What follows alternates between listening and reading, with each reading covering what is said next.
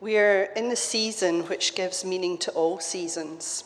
For without Easter, there would be no gospel, no good news, no message, no church.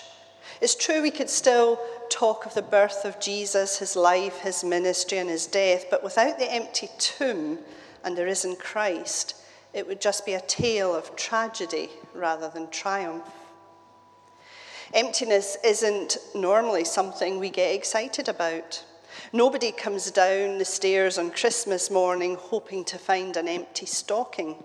Nobody likes to go to the fridge for milk and find an empty carton. Nobody likes to, get to the end of the day finding that they're running on empty. And nobody likes empty promises. Empty has a kind of negative feeling to it. So emptiness isn't usually something to get excited about. Unless, of course, it's Easter morning. Because then the emptiness speaks of promises fulfilled.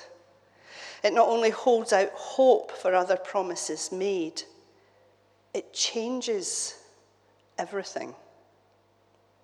On that very first Easter morning, the picture we get from the New Testament is of a group of people who were totally demoralized, frightened, grief-stricken.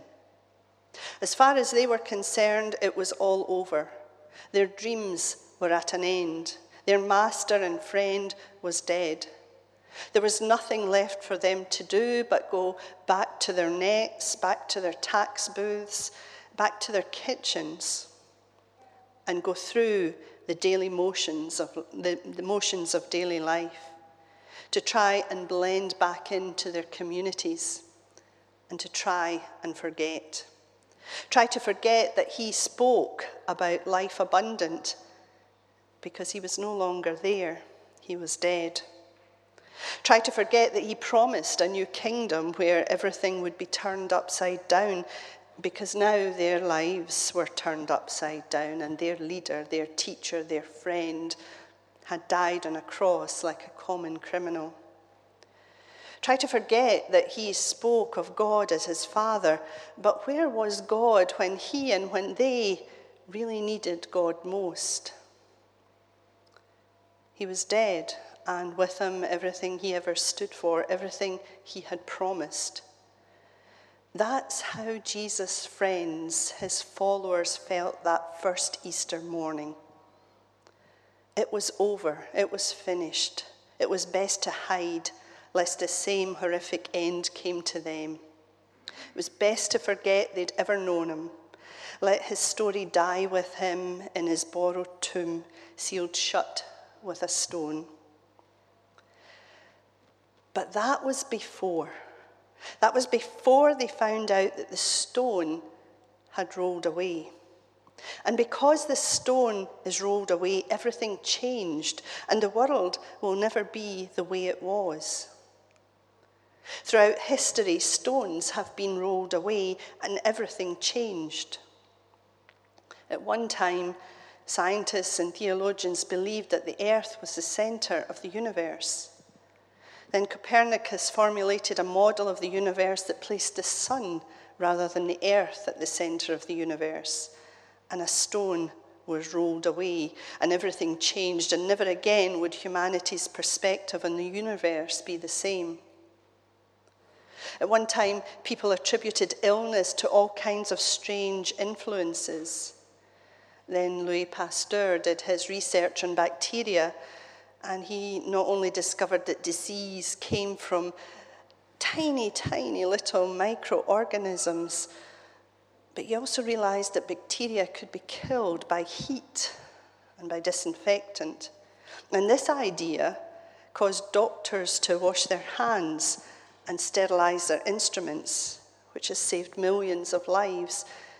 And another stone was rolled away and everything changed, and never again could we go back to earlier ways of treating illness.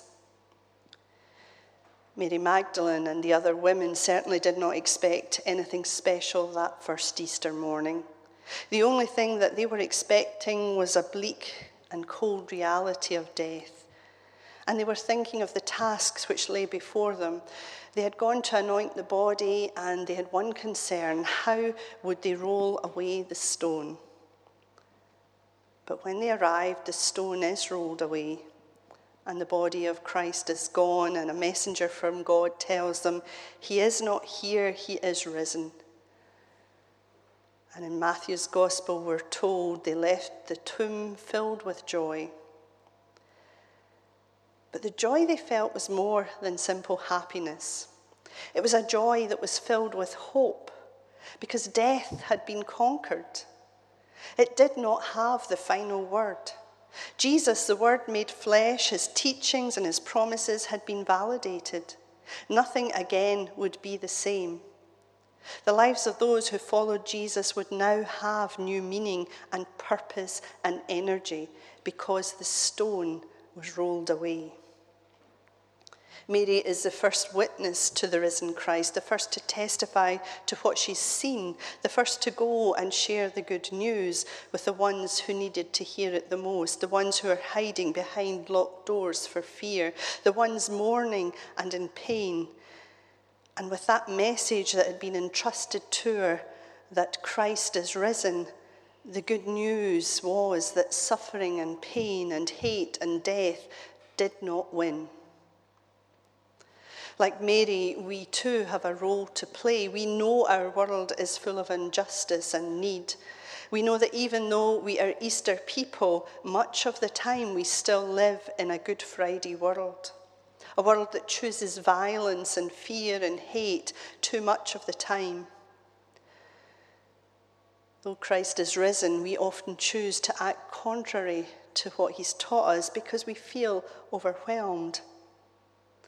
That means that on most mornings, a fair number of people are feeling the same way the disciples must have been feeling that first morning.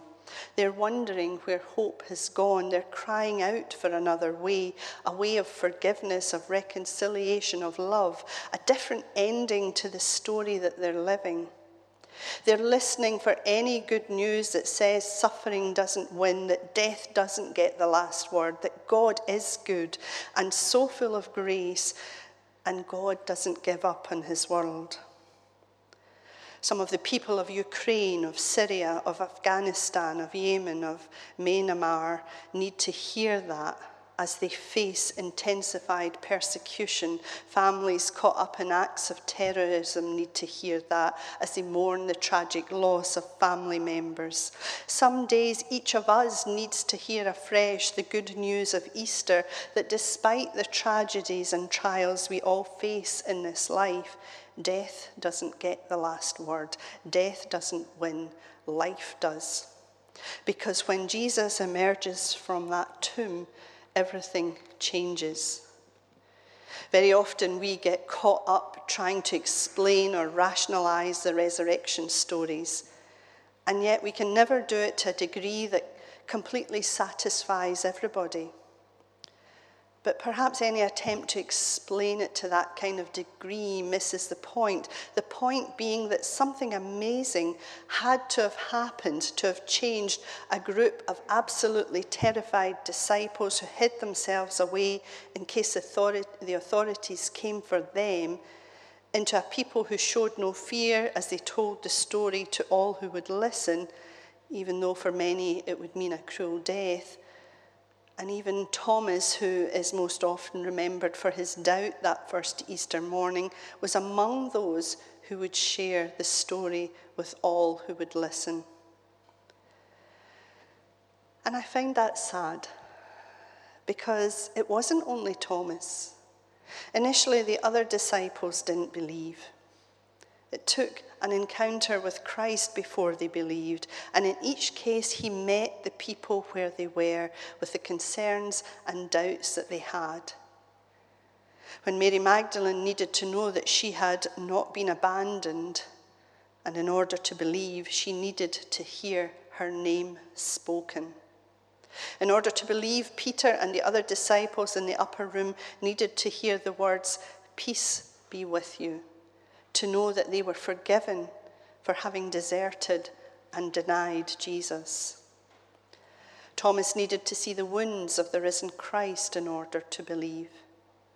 And for those who still seek him, God still reveals himself in different ways because he meets us where we are. So may we remain open to seeing the wonders of God's loving presence in this world. May we see where we are to partner God in bringing about his kingdom here on earth.